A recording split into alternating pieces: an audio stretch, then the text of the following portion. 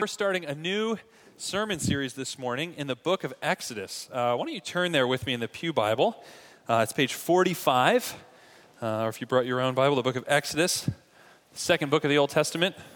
So if you're not quite familiar with the Bible, just start flipping and you'll find it soon.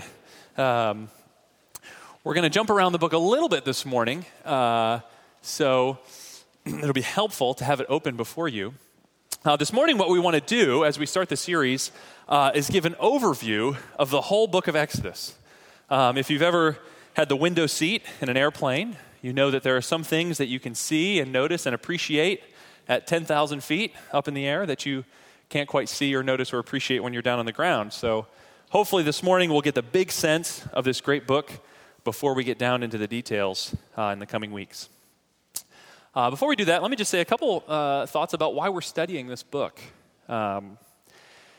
Exodus is probably one of the most foundational books in the whole Bible, really. You might say that the rest of Scripture is sort of just stamped and impressed with the themes of this book.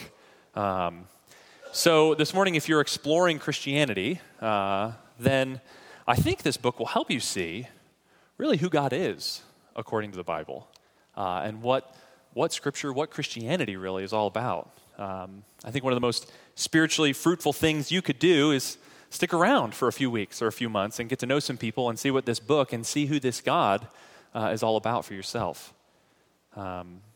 If you're already a Christian, then I think this book will hopefully give you not just a deeper sense of the Old Testament, as foundational as it is to the story of the Old Testament or the whole Bible, but really a richer knowledge of God. I hope what we'll see in the coming weeks is that the book of Exodus helps us to know God better. And ultimately help us to do that because the book of Exodus ultimately helps us to know Jesus better. Jesus himself in many ways understood and spoke of himself as the fulfillment of what we are going to find here in the book of Exodus. In other words, when you get this book, when you really get it, when you see it, then the gospel, who Jesus is and what he's done, will probably start to light up for you and be brilliant and beautiful to you in ways that maybe you've never noticed before. Now this morning, we're going to take our 10,000-foot overview of the book of Exodus in three big steps, because the book of Exodus itself sort of falls into three main parts. We always like that as preachers when things have three main parts. It helps our sermons have a nice little arc to them.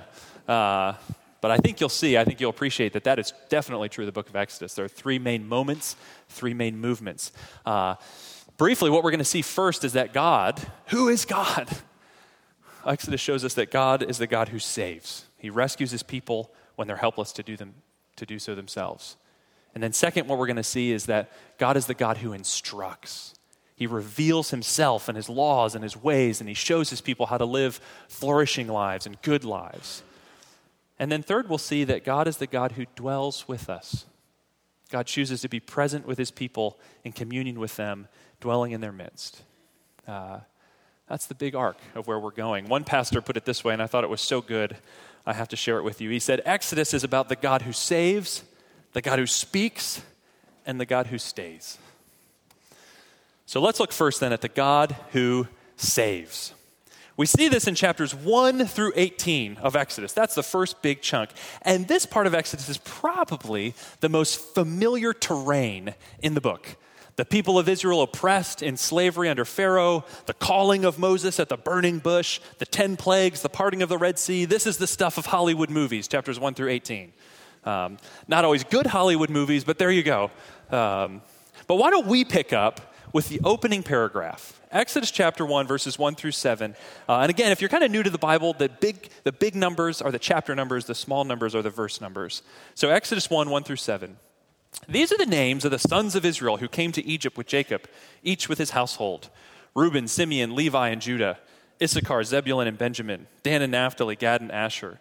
All the descendants of Jacob were 70 persons. Joseph was already in Egypt. Then Joseph died, and all his brothers, and all that generation. But the people of Israel were fruitful and increased greatly. They multiplied and grew exceedingly strong, so that the land was filled with them. Now, what we see here is that the story of Exodus picks up right where the book of Genesis left off. In Genesis, God had promised to repair and rescue his broken and fallen creation somehow, some way, through Abraham's family. Through this single family, God's blessing, his favor, his grace, intimacy and relationship with him, righteousness before him, all of that would come to all people through this single family. God promised Abraham that he'd be a great nation, that he would give them the land of Canaan, and then somehow, some way, all peoples would be blessed in his offspring. And what do we see here as Exodus begins? Well, we see that this first part of that promise to Abraham is coming true. This nomadic family of 70 people has now multiplied and grown exceedingly strong, the book of Exodus says. Now, if you're familiar with the opening chapters of the Bible, you're probably catching an echo there, right? This is a definite echo of Genesis chapter 1. In creation, God blessed the man and the woman and told them what? Be fruitful and multiply. And here in Exodus, like an act of new creation, in the midst of the old, God's people are fruitful and they're multiplying. Some of the language there even says that they're swarming, which is creation, which is Genesis 1 language, as the life that God creates just starts to swarm and burst forth with life. And it seems that this creation mandate, the creation purpose of God, is back on track with the people of Israel.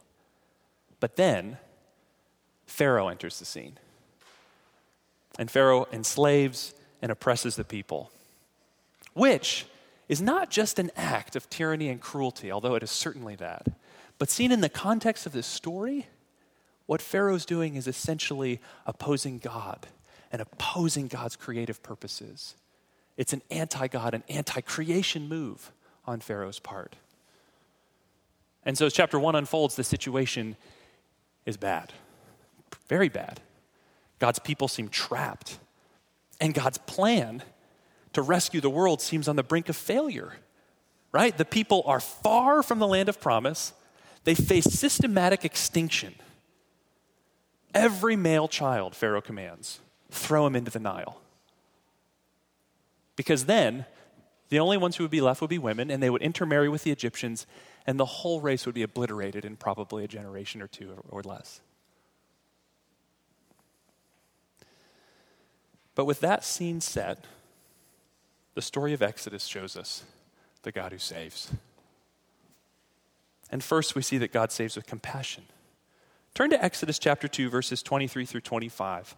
This will be a good paragraph to just sort of plant on as we cover this first main movement of the book. Exodus chapter 2, verses 23 through 25.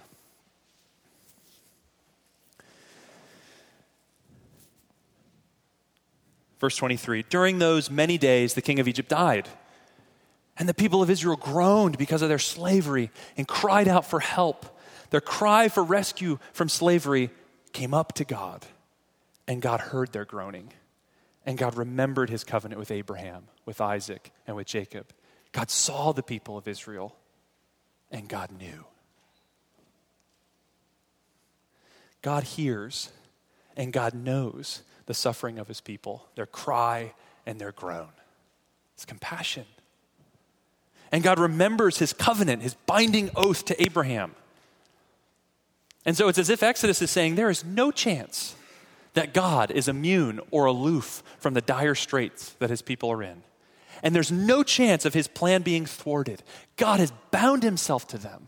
His steadfast love has been placed on them, and he's overflowing with compassion for them. He sees and he knows. So God saves with compassion. And then we see that God saves through judgment. Starting in chapter 3, God calls Moses, sends him to Pharaoh, and when Pharaoh refuses to let the people go, what happens? God's judgment is poured out. We'll see in a few weeks when we get to chapter 7 through 12, the 10 plagues. And we'll see that these plagues are not just an act of judgment on Pharaoh, and they're not just an act of judgment on the Egyptian sort of deity structure, but they're a massive act of uncreation by the one true God. It's almost as if the creator God of Genesis is now exercising his judgment in an act of decreation. God is the creator after all, and when his creatures rebel against him, God is fully just to give them what they are asking for: the chaos and desolation and darkness of a world without a creator, of creation undone. And one by one, the plagues intensify until, in the 10th and final plague, death comes to all the firstborn sons in Egypt. Do you remember the creation story? What was the pinnacle of the creation story? The creation of humanity. And now, what's the deepest darkness of uncreation? The death of humanity. And it's very interesting, this last plague, unlike all the rest, it actually comes near to the people of Israel as well. You see, up till now, in the plagues, God made a clear distinction between Israel and Egypt. When the hail fell on the Egyptians, it didn't fall on the Israelites. When the plagues came, Israel was safe. But now in this last plague, it seems as if the plague is coming near, that they too are threatened by the destroyer. But God makes a way to save them through the judgment. He says, in the place of your firstborn sons, take a lamb and sacrifice it, and mark your doorposts with the blood. And when God sees the blood, he will pass over and let them live. You see, the lamb functions as a substitute. In mercy, God lets his judgment fall on the lamb instead of on the son. And he saves his people through the judgment. Last thing we see is that God saves in power. If you flip ahead to chapter 12 and 13, the Israelites depart from Egypt at last. They go out. And then in chapter 14, they find themselves hemmed in. As they flee Egypt, they find themselves hemmed in by the Red Sea on one side and Pharaoh's armies chasing them on the other side. And what do? What is God going to do, they say? They cry out in fear. They start blaming Moses. What have you done? But then, just as God separated the waters in creation, God now, in a redemptive act of new creation, separates the waters of the Red Sea, and the people escape on dry land. In power, God saves his people, and in power, God delivers them once and for all from their enemies. The Israelites escape through the sea, but as Pharaoh's armies go in, they're drowned as the waters fall back again. So this opening movement shows us a God who saves in compassion, in judgment, in power. That is, God saves with perfect love, with perfect justice, and with perfect strength. So what about us today? Friends, do you believe in the God who saves? You know, as I've been thinking about it, I've been thinking of what good news these opening chapters of Genesis are. On the one hand, we see that God saves us even when the wait seems long. God saves us even when the wait seems long. Exodus 20:40 tells us that the people of Israel lived in Egypt for 430 years. 430 years, and most of that time was spent in slavery. But even though the wait seemed long, unbearably long, at the right time, God rescued them. I wonder if you have a friend or a family member and you've been praying for their conversion for a long time. And as the years go by, you start to doubt whether God really is a God who saves. Or maybe you're stuck in some besetting sin and you keep failing and falling again and again and again. And you ask, is God really a God who saves? But Exodus is telling us this morning that even when the wait seems long, God, with perfect love, perfect justice, perfect power, is a God who saves. I mean, think about this on a cultural level. You know, this weekend we're celebrating Dr. Martin Luther King Jr. weekend, right, on Monday, who stood up in the name of Christ and opposed injustice and racism in our country for the sake of the gospel. One of the great heroes of our faith in many ways. And yet still, we wrestle and we battle with these injustices and with slavery and with racism. And we think, oh, the wait is so long. God, are you going to save? Are you going to rescue us? But with perfect love, perfect justice, perfect power, God continues to be a God who saves even though we wait. Friends, how much greater confidence can we have today than the Old Testament people had today in the fact that God saves, even though the wait seems long? Think about it. As the story of the Bible continues, the 400 years of slavery in Exodus are then matched at the end of the Old Testament by 400 years of silence. After the last prophet Malachi spoke of a coming deliverer, 400 years the people waited and waited and waited. But then at last, when the fullness of time had come, God sent forth his Son, born of a woman, born under the law, to redeem those who were under the law, so that we might receive adoption as sons. You see, the wait seemed unbearably long, but at last Jesus came and redeemed us. Redeemed us, redemption. That's Exodus language. So friends, for us today, the greatest wait is actually over. Our sins have been forgiven. God's Spirit has been poured out. Which means that we need not give up praying. And we need not give up fighting. And we need not give up working for justice and equality in the name of Christ. Because even when the wait seems long, God saves. We also see from this first part of Exodus that God saves even when the way seems impossible. Even when the way seems impossible. After all, what chance did this oppressed group of refugees, the Israelites, have against the greatest empire of that day, the Egyptians? What chance did they have when they stood facing the Red Sea? The way seemed impossible.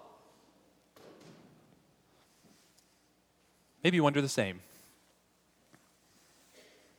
If God were to really take stock of your life,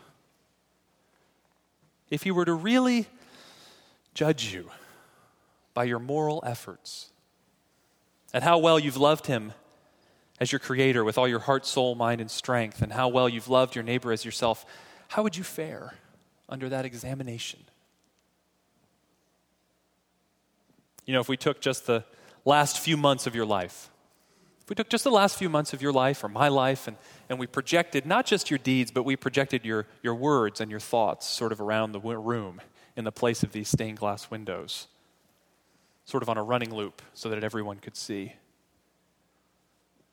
That would be an uncomfortable experience, to say the least.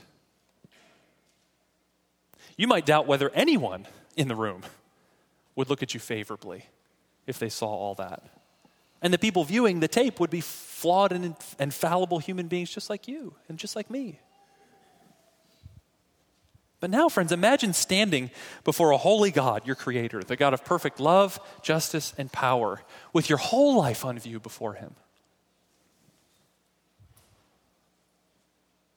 And you think, how could he possibly view me with favor? How could he possibly accept me, given how far short I've fallen of loving him as he deserves and loving my neighbor as myself? The way seems impossible. And yet, just when our way seems lost, God himself makes a way through the sea. And when our lives seem lost, God himself provides a lamb, a substitute. Jesus comes and lives the life that we were supposed to live. And he dies the death that we deserve to die. So that if we believe in him, God's judgment might pass us over and we might walk safely through the sea on the solid ground of Christ's own moral record and not our own.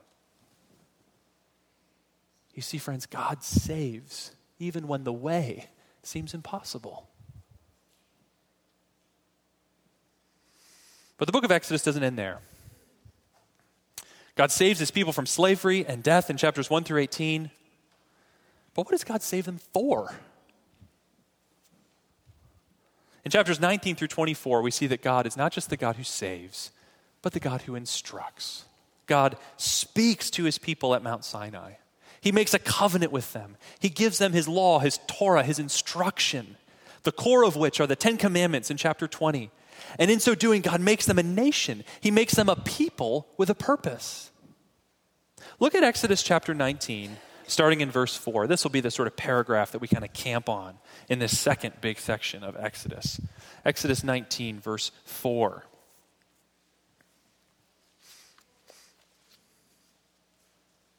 This is God speaking to the people through Moses. God says, "You yourselves have seen what I did to the Egyptians, and how I bore you on eagle's wings and brought you to myself. Now, therefore, if you will indeed obey my voice and keep my covenant, you'll be my treasured possession among all peoples, for all the earth is mine. And you shall be to me a kingdom of priests and a holy nation." God calls them a kingdom of priests, a royal priesthood, the whole people. They're meant to display God's glory to all the earth. Having been saved by God's love and justice and power, now in response to that saving grace, they're to embody a whole new way of being human. And the way in which they're to order their life together to do that is according to God's own instruction. So friends, this morning, do you believe in the God who instructs? Do you believe in the God who speaks? At 10,000 feet, let me just highlight two things in this middle section of Exodus. And the first thing we see is that God instructs us for our good. God instructs us for our good. He instructs us for our good because the heart of the moral law shows us how life works best. If God really is our loving creator, after all, then certainly God must know how this human machine is meant to run. Just like the software engineer knows best how the program she has spent years designing is meant to run. Now, to be sure, some of the rules and some of the regulations here in Exodus are intended for Old Testament Israel specifically as a nation. In chapters 21 through 23, in particular, we have a big block of what's sometimes called case law. And these are particular laws that are meant to help Old Testament Israel regulate its national life together. And today, as we kind of go back in the story and read those chapters, we have to read them in light of the whole storyline of the Bible. Now that Christ has come and established his new covenant church, these sorts of particular laws are no longer directly applicable to us. Because the fullness of God's salvation has come, and the church is no longer a nation state. It's a multicultural, transnational, spiritual family united in Jesus. Now, however, what we're going to see, though, is that as we come to those chapters in detail, that even those case laws point us down into principles of God's loving and just character. And then they can point to us out some directions for how God created us to live today. But more of that to come. What we really want to see this morning is that God instructs us for our good. And if that's true, then we need not be afraid that if we heed God's voice, if we heed the way in which he's spoken to us through his word and follow his instructions, we need not worry that somehow we'll be missing out. Sin, friends, is very deceptive. It always promises us life and joy and happiness and security. But sin is like a computer virus. On the surface, it sort of pretends to be this fun little app, optimizing your user experience, while all the while it's sort of destroying your operating system from the inside out. Now, of course, some of God's instructions might seem a little counterintuitive at first, and they will certainly seem countercultural. After all, if God is the God of all creation, of all the universe, the transcendent God of everyone and everything, then every culture is going to find something in God's instructions that seem a little countercultural and a little more uncomfortable. But they will seem counterintuitive at first. After all, God is God and we are fallen human beings. And yet, whether it's the command to worship only one God exclusively, or whether it's the command to have sex with only one person exclusively in the lifelong covenant of marriage, or whether it's the command to be radically just and generous to your neighbors, especially the sojourner or the widow or the fatherless or the immigrant. All of God's instructions are for our good. And because they're saving God's word for us, we need not be afraid that in following them, we'll be missing out. In fact, just the opposite. This is how we live into our calling of being a royal priesthood, of presenting to the world the whole new way of being human, to reflect God's glory and God's character the way he created us to. But God's law is for our good in a second sense. The law is for our good because it continues to reveal to us how much we need a Savior. Now, it is very clear in the structure of Exodus that the giving of the law comes after the salvation from Egypt. God doesn't give Israel the law so that they might earn or merit his favor by keeping it. That was never the intent of the law. God rescues his people and accepts them by grace always. But as much as the law functions to show us how to live in light of God's grace, it also demonstrates how much we need God's grace. After all, no one keeps the law perfectly. In fact, when Jesus came and he taught the law, he didn't minimize it. He actually pointed to its deepest implications. You shall not murder, Jesus said, one of those famous 10 commandments. He said, that's really about your heart. Do you hold anger, bitterness, prejudice, frustration against your brother or sister or neighbor? Do you curse them in your heart? Do you refuse to forgive? If so, then you've fallen short of God's design. You've fallen short of God's glory. And you need not merely try harder. You need to do more than just try harder. You need a Redeemer. You need someone who's going to give you a new heart in place of your old heart and give you his Spirit to battle your flesh, your sinful nature. You know, I think sometimes it would do us good as Christians to have seasons when we meditate on the 10 Commandments and think through some of their deeper implications for how we're meant to live. You know, Jesus himself gave the example. Let's think about that command not to murder. Do you see how deep down it's a command not to hate? Not to be bitter, not to be angry. You know, you might try taking an exposition of the 10 Commandments. The Westminster Larger Catechism, something you can find very easily online, takes each of these 10 Commandments and just blows them out and shows all the ways in which they might have ramifications for our lives. It might be good to take one of those and do some spiritual self-examination, to kind of read through it slowly or prayerfully before God. And the point of that would not be to just wallow in guilt, but to see afresh how desperately we need a Savior, how lost we are without Christ, and then to come to a richer appreciation of how he has lavished his grace upon us. In him, in Christ, we have redemption through his blood, Ephesians 1:7 says. Note again that Exodus language, redemption. In him we have redemption through his blood. And what is that? The forgiveness of our trespasses, according to the riches of his grace, which he lavished upon us. So friends, God instructs us for our good.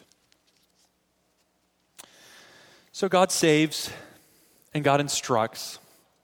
But there's one final movement, one final motion in Exodus.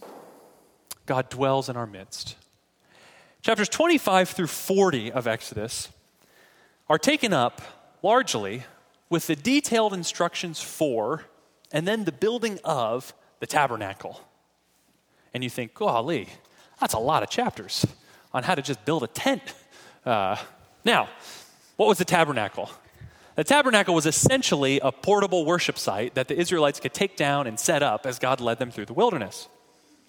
But the important thing to see about this tabernacle, and one of the reasons why there's almost, to us, just an insane amount of detail for this thing, They're almost sort of enjoying the fact that they get to design and build and construct this tabernacle. Well, why? Why does Exodus take such delight in this thing, to spend so many chapters on it? Well, because that's the place where God promised to dwell in the midst of his people. Let's look at Exodus chapter 29. Verse 43. Exodus 29, verse 43. This will be our third kind of little set of verses to just camp on as we think about the big themes of Exodus. Exodus 29, 43. Verse 43 says, There at the tabernacle, I will meet with the people of Israel, and it shall be sanctified by my glory. I will consecrate the tent of meeting and the altar. Aaron also and his sons I will consecrate to serve me as priest. I will dwell among the people of Israel and will be their God. And they shall know that I am the Lord their God who brought them out of the land of Egypt, that I might dwell among them. I am the Lord their God. Friends, in the echoes of the minds of the ancient Israelites and the echoes of all of our minds is something that we've lost. Way back in the furthest reaches of the human story, there was a garden. And in that garden, God dwelt in the midst of us. And we had an intimate communion with him that was unceasing and unchanging. And now here, in this little tent, in the middle of a dusty wilderness, God says, I'm reclaiming that space again, and I'm going to dwell in the midst of my people. The tabernacle was going to be the place where heaven touched down to earth, where the infinite God condescended to dwell in the midst of the finite, where God dwelt in the midst of his people. You see, God didn't save them from slavery merely so they would just follow his instructions. He saved them from slavery so that he might live in constant communion with them, so that they might enjoy his presence and live in relationship with him. It is hard for us to grasp how stunning that is. Friends, what we know from the whole Bible is that the triune God existed, exists, and will exist eternally in infinite fullness of joy, without a single need at all for perfect happiness. And that God, who doesn't need us one bit, chooses to condescend and stoop to dwell in our midst. How radically fascinating and thrilling is that?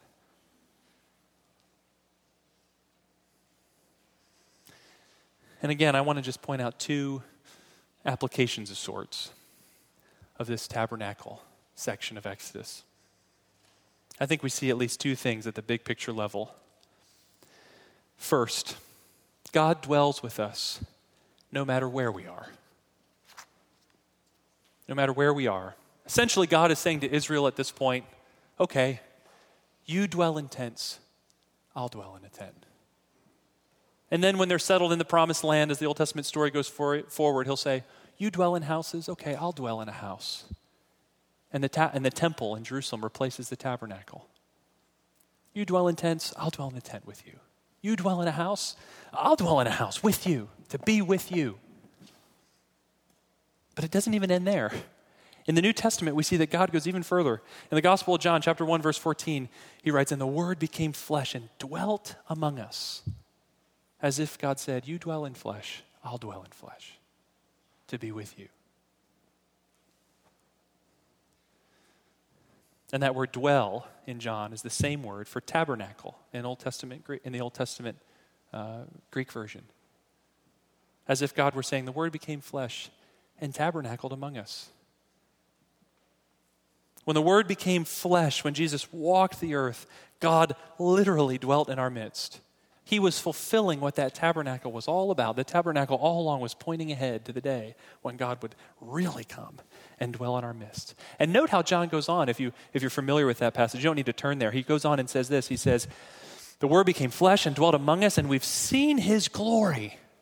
Glory as of the only Son from the Father, full of grace and truth. You know, the end of the book of Exodus ends with God's glory filling the tabernacle. A glory so heavy, a glory so powerful, a glory so thick and weighty that Moses can't even enter the tent. That same glory would come down on the temple in Solomon's day, and the same thing would happen, as if God was saying, I'm here in your midst. And John says in the New Testament that the glory of God is found ultimately and finally in Jesus Christ. And one day, Christ will return in glory, and the glory of God will cover the earth like the waters cover the sea. And the book of Revelation says, in the new creation, there's not going to be a tent or a temple because God will be there and we will be in his midst. But you know, even now, even with Christ ascended to the right hand of the Father, as we await that great day, his presence has still not left us. Jesus has sent his Spirit to abide with us. And because we're united to Christ by faith and filled with his Spirit, God now dwells in our midst no matter where we are. And this all connects to that tabernacle and temple storyline of the Old Testament. Do you not know, Paul said to the church in 1 Corinthians, do you not know that you yourselves are God's temple and that God's Spirit lives in you? It's no longer a tent in the wilderness or a temple in Jerusalem. Those things are as obsolete now as an 8-track tape. And you're thinking, what's an 8-track tape? Exactly.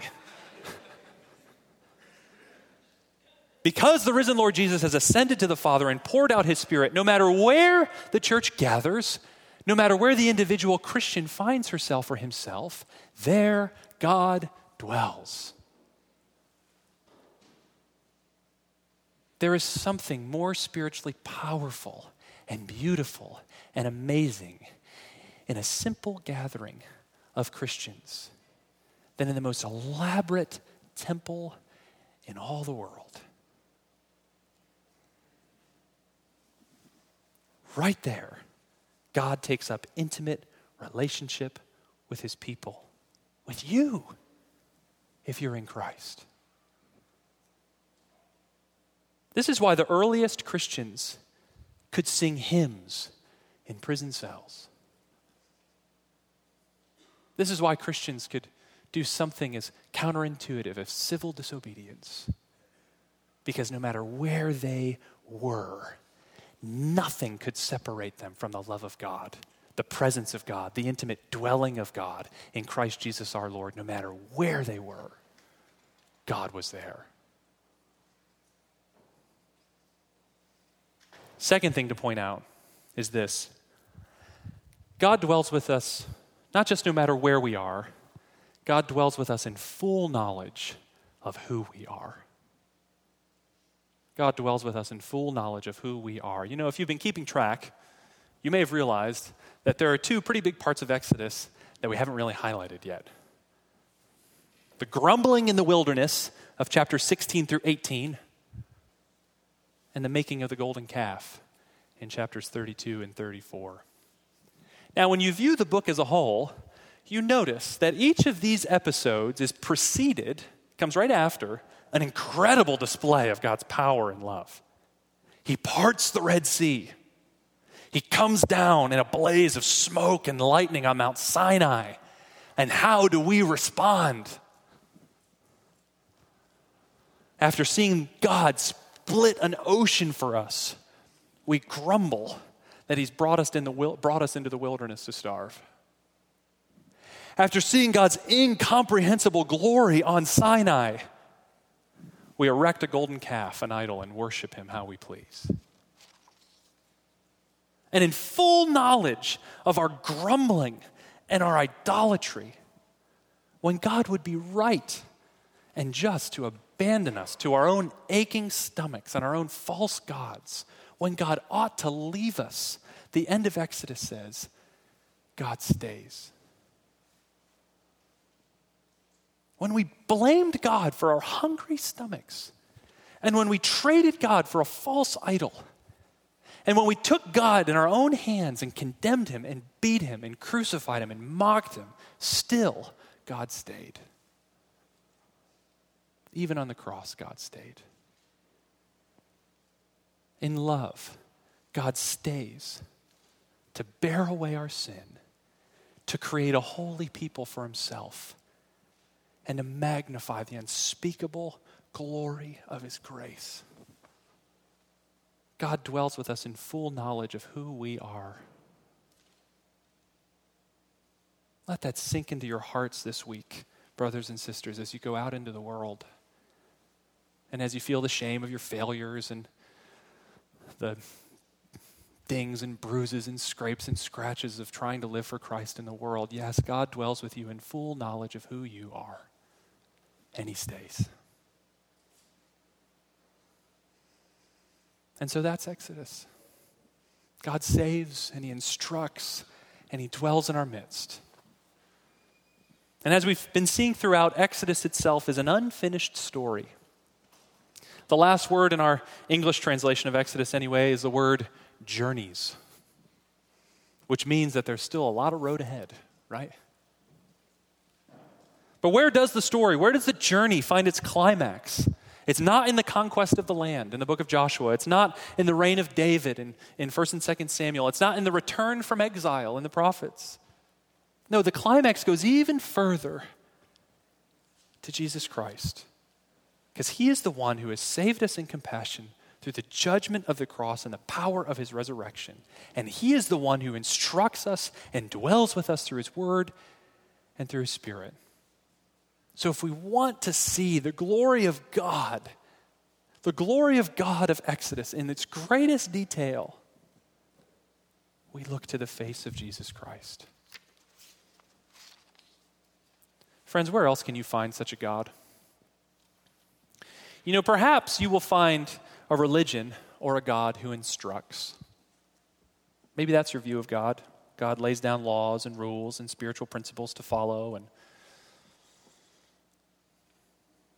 But you know, at the end of the day, when you fall short of those instructions, or when the spiritual practices don't seem to satisfy, those kinds of gods rarely ever save. Perhaps you have a God who dwells in your midst, who's present, who's there. But often that God is so nameless and so faceless and so general that you can't really have a relationship with it. It's more of a force to harness than a person to love. But look at Exodus, and through Exodus, look at Jesus Christ and see the God who saves and who instructs and who dwells. And if you see him, worship him. And in worshiping him, trust him. And trusting him, love him and follow him. Let's pray.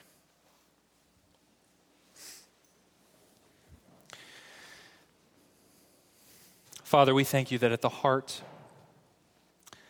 of the scriptures, you reveal yourself as a God who saves. Lord, you saved your people from the terrible tyranny of Pharaoh and slavery. And Father, wonder of wonders, you have rescued us from the slavery and the tyranny of sin and death through our Lord Jesus Christ.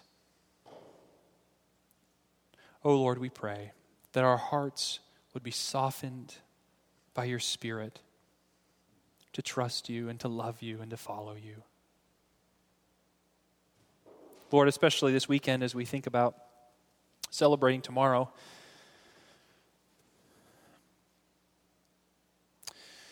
we pray that you would make us a church that in all the ways in which those who've gone before us, like Dr. King, have stood up in the name of Christ to proclaim your liberty and to want to see that liberty lived in our midst. Oh God, give us the courage to continue that legacy.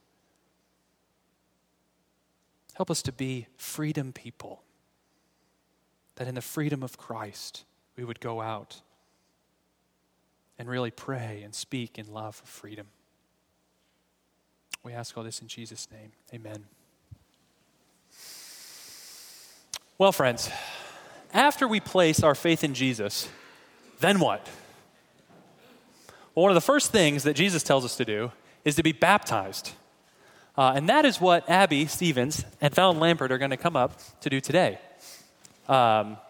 Baptism is a sign of what Jesus has done for us, and it's a sign that we've been united to him through faith. Jesus died and rose again. And through faith, our sins have been washed away in his death, and our new life has begun in resurrection. And so, baptism